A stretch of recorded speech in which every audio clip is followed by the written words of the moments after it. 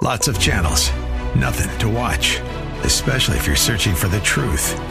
It's time to interrupt your regularly scheduled programs with something actually worth watching. Salem News Channel. Straightforward, unfiltered, with in-depth insight and analysis from the greatest collection of conservative minds like Hugh Hewitt, Mike Gallagher, Sebastian Gorka, and more. Find truth. Watch 24/7 on snc.tv and on Local Now, Channel 525. This is Cornerstone Connection, the radio ministry of Pastor Gary Hamrick of Cornerstone Chapel in Leesburg, Virginia. Pastor Gary is teaching through Hebrews. Real love is calling, listen, truth opens up your eyes. Mercy is waiting for you with every sunrise. He says, I will be their God, and they will be my people. And no longer will a man teach his neighbor or a man his brother, saying, know the Lord, because they will all know me. In other words, this will become a personal heart issue rather than this legal, very mechanical kind of a relationship. And then one more thing in verse 12, sin will be completely forgiven instead of temporarily covered, forgotten instead of held against us.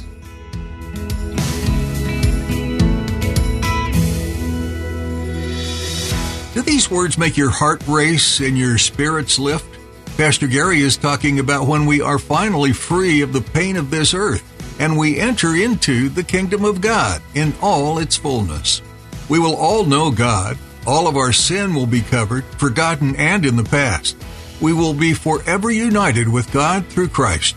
This is the hope that we have been given through the death of Christ on the cross and through his resurrection. Now, go spread the word and bring your friends and family with you. At the close of Pastor Gary's message today, I'll be sharing with you how you can get a copy of today's broadcast of Cornerstone Connection. Subscribe to the podcast or get in touch with us. But for now, let's join Pastor Gary in the book of Hebrews, chapter 8, with today's edition of Cornerstone Connection.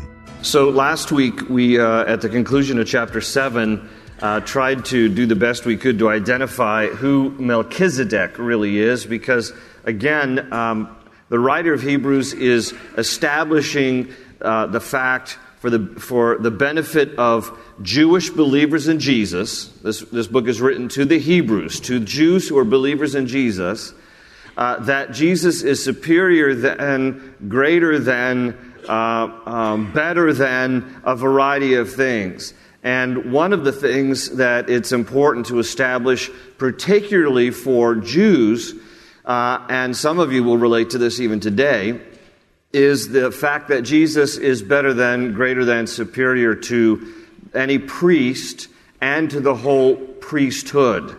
And again, if you're Jewish and everything you've ever known in life is that the way you get to God is through a priest, and everything you've ever known in life is that the way you get your sins forgiven is through the sacrifice with the assistance of a priest. And then new information comes along that says, hey, Jesus died on a cross and he's replaced the priestly order and his sacrifice is good once and for all. You don't need any more animal sacrifices. I mean, that is so radical for them that the writer of Hebrews is establishing here. Don't go back and abandon your faith. Don't shrink back and go back to the legalistic ways. Don't revert to your Jewish traditions, because Jesus is better than anything and everything. And so hold fast to your faith and run the race and know that you're serving the Lord who is better than anything and everything. And so this is radical for them. And in chapters 5 through 9, 5 chapters out of 13 chapters of the book of Hebrews, so more than 1/3 of the book of Hebrews is devoted to the whole idea of the priesthood and how Jesus is better than any priest and how he's replaced the priesthood. And so, but one of the pushbacks that the Jewish believers are going to naturally give is, all we've ever known is we get to God through a priest. All we've ever known is sacrifices with the assistance of a priest. And our priests have to be in the line of Levi. They have to be of the tribe of Levi. And you're telling us that Jesus has replaced all this priesthood thing, and Jesus isn't even of the tribe of Levi. He doesn't even have the right genes. That was a little joke. Come on, Wednesday night people. That he's of the tribe of Judah. He's not even of the tribe of Levi. And so the writer of Hebrews is establishing this fact that, listen, and this is where we basically left off. These were the summary points from last week. That the priesthood of Jesus precedes and transcends any earthly priestly system, and that Jesus existed before the priesthood was ever established among men, and he is greater than any priest among men. And as part of his argument, the writer of Hebrews refers back to Melchizedek. We talked extensively about him last week. Melchizedek first appears in Genesis 14, and then not for another 1,000 years until Psalm 110, when David writes about him, and then not for another 1,000 years until the writer of Hebrews. And there's a lot of debate about who Melchizedek really is. I tried to do the best I could to make the argument that I believe that Melchizedek was actually a pre-incarnate appearance of Christ in the Old Testament called a Christophany. And there's a lot of great debate about it. But when you put all the factors together, I think that Melchizedek was in fact Jesus. That his name Melchizedek means king of righteousness. He's also the king of Salem, the king of peace. He has no genealogy, no genealogical record. And he's also the king of righteousness. So you put all this together, he offers bread and wine to Abraham when he meets him in Genesis chapter 14. Abraham pays tithes to him. Anyway, you put all this together. I think the best argument is that Melchizedek really is Jesus, but other great people who of faith will disagree and think that Melchizedek was just a type of Christ.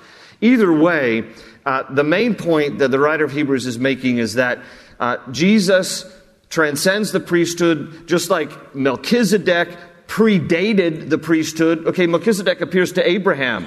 Levi doesn't come until the great-grandson of Abraham. So the whole priestly system, the writer of Hebrews is addressing here as something now that you no longer have to go through in order to get to God, because Jesus died on a cross and he himself is the only one we have to go through to get to God. And so he's going to build on this, because again, it's chapters 5 through 9, this whole concept. So let's look now at chapter 8. He says, and this is kind of a summary of all that I just said, the point of what we are saying is this,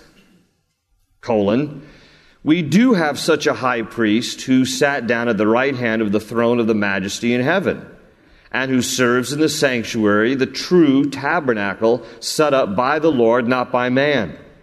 Every high priest is appointed to offer both gifts and sacrifices, and so it was necessary for this one also to have something to offer. If he were on earth, he would not be a priest, for there are already men who offer the gifts prescribed by the law. They serve at a sanctuary that is a copy and shadow of what is in heaven. This is why Moses was warned when he was about to build the tabernacle, see to it that you make everything according to the pattern shown you on the mountain. But the ministry Jesus has received is as superior to theirs as the covenant of which he is mediator is superior to the old one and is founded on better promises. All right, so let's just pause there for a moment and back up here and look at this section. The first thing I want to point out to you is that he mentions in verse 1 that we do have such a high priest, meaning Jesus, who sat down at the right hand of the throne of the majesty in heaven. Listen, no priest, no earthly priest doing earthly duty, talking about the Jewish priestly system, okay, ever sat down. There were no seats in the tabernacle of the Lord. There were no seats in the temple of the Lord, because the priest's duty was never done. Only Jesus, our high priest, was able to sit down at the right hand of the majesty. In other words, when Jesus ascended from the dead, arose from the dead, and then ascended back into heaven, the Bible says he is now seated at the right hand of God the Father, and he ever lives to make intercession for us. And the reason that he is seated is because his work is complete. That Jesus' work is finished. And there's nothing else to do to improve upon this. So therefore, he sat down. So this would have been very unusual for regular priests. And so again, the writer of Hebrews is establishing this fact that we have a high priest. Don't worry, for those of you who are all hung up about, what about the priestly system and the high priest who would go before us? We have a high priest, it's okay. But that high priest is Jesus. And that high priest has replaced every other priest, high or low. That Jesus now is sufficient to, having died for our sins, paid the price for all of us. We go through Jesus and no other man. So we do have a high priest, but his name is Jesus now. And he sat down and he serves in the sanctuary. Listen to verse 2, the true tabernacle set up by the Lord, not by man. Now, there are two words used in the Bible to describe the sanctuary of God. There's the tabernacle of God and there's the temple of God. The tabernacle of God is first given to the instructions given to Moses by God in Exodus 25, 26, and 27. It was the first time there was any sanctuary built to the Lord, but it was a temporary sanctuary. It was a mobile sanctuary. It was something they would set up through the wilderness wanderings, through the Sinai Peninsula of Egypt, as a place where they could worship the Lord. The high priest would go into the inner sanctuary, the Holy of Holies. And all of the building specification for this tabernacle, which was basically a glorified tent, it's sometimes called the tent of meeting. All of the specifications, all the details were given by God to Moses and built accordingly. But the tabernacle was eventually replaced with the temple. Now, the Bible says that King David had in his heart to build a permanent sanctuary to the Lord. But God told David, I see your heart and I know you have good intentions, but your hands have shed blood. He was a warrior. And because your hands have shed blood, you shall not build for me a temple, but your son shall. And so Solomon would build the temple of God, and the specifications were given to David, and David handed them the drawings to Solomon, and Solomon then built the temple of God. And the temple of God stood in Jerusalem from the days of Solomon, roughly 900 BC, until 70 AD, when the Romans destroyed it. Now, there was a refurbishing project near the end of that time period when King Herod took it upon himself to kind of ingratiate himself with the Jews, said, hey, I'll refurbish your temple. So it was kind of rebuilt and refurbished, and so it was known later as the Herodian temple. But that temple stood in Jerusalem until 70 AD when it was destroyed by Titus Vespasian and the Roman army. And so there's this tabernacle first given to Moses in 1450 BC, and later then the temple will be built and replace this temporary sanctuary. The reason I bring this up is because the writer of Hebrews now is going to be talking about this tabernacle. And he says here that there's one in heaven that is the true tabernacle. In fact, it's interesting, if you notice there in your Bibles, in verse 5, the writer says they serve, meaning earthly priests, serve at a sanctuary that is a copy and shadow of what is in heaven. Your attention for a moment. What the writer of Hebrews is telling us, and for those of you who don't know this might be new information for some of you, that there is in heaven a tabernacle, that there is a sanctuary, that there is a throne of God. There is this tabernacle in heaven, and when God gave the specifications for designing and building the tabernacle to Moses, when he gave Moses the specifications in Exodus 25 through 27, it was an exact replica of what exists in heaven. The same specifications. Now, this is important because God is trying to communicate something about atonement and the whole process of how do you get to God. And so what they built in 1450 BC was after what exists in heaven presently. Because the writer of Hebrews is going to talk about how these earthly priests would go into this earthly tabernacle and make atonement for the sins of the people. But we have a high priest who, when he ascended, went back into heaven, and not with the blood of animals, but with his own blood made atonement for our sins in the tabernacle of heaven. So there's this beautiful thing that is portrayed to us here. There's this mirror image of something happening on earth that is also in heaven, but only to a greater degree in heaven. And so that's why then, in verse 6, we read here that the ministry Jesus has received is as superior, and here's these superlative words again, superior to theirs, to the earthly priests, as the covenant of which he is mediator is superior, there's the word again, to the old one, and is founded on better promises. Okay, there's always this language, this superlative language. Good, better, superior. Referring to Jesus. And now referring to the covenant that he's the mediator of. Okay, so most people know and understand, I just want to make sure we're all on the same page. There's Old Covenant, there's New Covenant. That's why your Bible is divided into Old Testament, New Testament. It's the same word, Old Covenant, New Covenant, Old Testament, New Testament. And as part of the argument here, the writer of Hebrews is establishing as to why we can understand our salvation is secure in Jesus. He's the high priest. He's replaced this earthly system. He now is going to talk about Old Covenant versus New Covenant and how Jesus is the mediator of a better covenant, meaning the New Covenant. So I want to just take a moment to quickly parallel and contrast Old Covenant and New Covenant with just a few bullet points to distinguish why is New Covenant better than the Old Covenant. So for you note takers, here we go. Old Covenant based on law and based on man's faithfulness. A system of rules and regulations, and you're a part of the covenant if you are faithful to obey all the rules and regulations. But the New Covenant is based on grace and God's faithfulness. The New Covenant was not based on our performance. It was based on what God has done for us. It's based on God's faithfulness. Also, the Old Covenant was mediated by Moses. The New Covenant mediated by Jesus. No, the law was introduced to Moses through Moses from God. And so Moses becomes the mediator between God and man related to the commandments.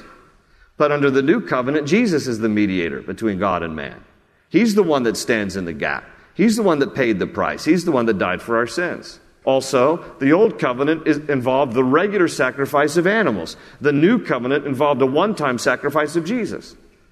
This is why Paul in the book of 1 Corinthians refers to Jesus as our Passover lamb.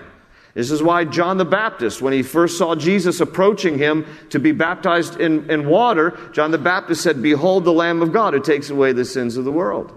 Because Jesus would die as that lamb. He would be the perfect sacrifice who would replace all the other animal sacrifices once and for all. And one more bullet point. The Old Covenant atoned for sin temporarily. The New Covenant atoned for sin eternally. See, under the Old Covenant, you had to keep going back with your animal sacrifice. And the high priest would have to keep offering a sacrifice once a year for the sins of the nation. So it was never a permanent thing. It was only a temporary thing, which is why they had to go back year after year after year. On the Jewish calendar, it's called Yom Kippur, the Day of Atonement. The day, year after year, that the high priest, when the temple was still standing, and before that the tabernacle, would go behind the curtain into the Holy of Holies and offer the blood of an animal on behalf of his own sins first, and then for the sins of the nation to make atonement. But he'd have to do it year after year after year. The writer of Hebrews is coming along saying, hey, guess what? You no longer have to drag your lamb to the temple because the perfect lamb died on a cross and paid the price for our sins. So let's keep reading here in Hebrews chapter 8. There's more on this, but let's keep reading. Verse 7. For if there had been nothing wrong with that first covenant, okay, the old covenant, no place would have been sought for another, the new covenant, the New Testament. But God found fault with the people and said, and now the writer of Hebrews is going to quote from the book of Jeremiah. He's going to quote Jeremiah 31, verses 31 to 34.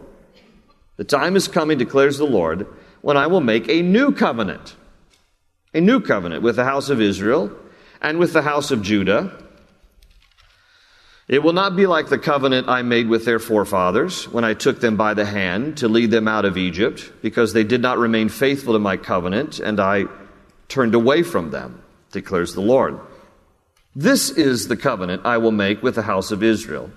After that time, declares the Lord, I will put my laws in their minds and write them on their hearts. I will be their God, and they will be my people. No longer will a man teach his neighbor, or a man his brother, saying, Know the Lord, because they will all know me, from the least of them to the greatest, for I will forgive their wickedness and will remember their sins no more. Now, if I could just highlight with you that last section we read from verses 10 through 12, how is it that the new covenant is better? So again, the writer of Hebrews is quoting from the book of Jeremiah. Jeremiah is writing prophetically about this new covenant, this New Testament, and he sees forward, and God gives him this revelation. And the writer of Hebrews is saying what Jeremiah saw has been experienced, and that is that Jesus came to fulfill this new covenant. And how is it that the new covenant is better? Well, one of the things that he says there, the first part of verse 10, is that obedience will come from inward devotion rather than outward obligation. This goes to a little bit about what we were talking about on Sunday. When you can control behavior only to a certain degree. And a lot of world religions try to attack the problem of evil behavior by a system of rules and regulations that will try to curtail or manage bad behavior. Christianity is different from all other world religions in that it doesn't try to modify behavior through an external process, but what Christianity teaches is that it alters behavior through an internal transformation. And that when we are born again and come into a personal relationship with Jesus, there's an internal transformation that happens that manifests itself in external behavior. And so what Jeremiah was writing here, and the writer of Hebrews talks about, is that when we have this encounter with the Lord, no longer does obedience come just strictly because we're following a bunch of rules, but obedience comes because I have an internal devotion, an inward devotion, rather than just these outward obligations, these external rules and the laws. Now, listen, the law is still important in that it reveals the moral code of God. But the law is insufficient in saving us. And that's the big change of mind that we need to understand, especially the Jews who came out of a very legalistic system. They thought that obeying the laws are what would end up making them righteous so that they could go to heaven. Well, the laws don't save anybody. The laws just point out, they're like a mirror. They reflect my sinfulness so that I would cry out for a Savior. And thus Jesus comes, dies on a cross, and he said, I didn't come to abolish the law, but that the law might be fulfilled through me. So in other words, the way that we are made righteous is not by obeying the rules and regulations, but by faith in what Christ has done. He died for our sins. We put our faith and trust in Him. He paid the price for my sins. The wrath of God was satisfied, the wrath intended for me, satisfied because of what Christ has done. So I put my faith and trust in Him. That's how I'm made righteous. You and I are not made righteous through obeying a system of rules, but by faith in Jesus Christ. Obedience will come from inward devotion rather than outward obligation. He also says here in this section that relationship with God will now be personal instead of legal. He says, I will be their God, and they will be my people. And no longer will a man teach his neighbor or a man his brother, saying, Know the Lord, because they will all know me. In other words, this will become a personal heart issue rather than this legal, very mechanical kind of a relationship. And then one more thing in verse 12, sin will be completely forgiven instead of temporarily covered, forgotten instead of held against us. Jump in and you'll find the cornerstone's your connection. Run towards your new life. That's all we have for today's edition of Cornerstone Connection. If you'd like to listen to this edition in Hebrews again, or if you'd like to explore other messages from Pastor Gary through the Bible teachings, just visit our website, cornerstoneconnection.cc, or download our mobile app to stay connected to the truth of God's Word everywhere you go. It's a great way to have a quiet time anytime. You'll find a link at our website, along with more information about the church behind this ministry, Cornerstone Chapel in Leesburg, Virginia. If you're in the area, come visit us. You'll find service times and more information at cornerstoneconnection.cc. Is there anything happening in your life right now that we could be praying for? We'd love to know how God is leading you and changing your heart. Or is there anything God's doing that deserves some rejoicing? Please let us know. We love that we can interact with our listeners, and we feel honored to be able to pray for your requests. Give us a call at 703-771-1500. That number again, 703-771-1500. With that, our time with you has come to an end for today. Put a marker in your Bible where we left off in Hebrews, and make plans to join Pastor Gary next time for more here on Cornerstone Connection.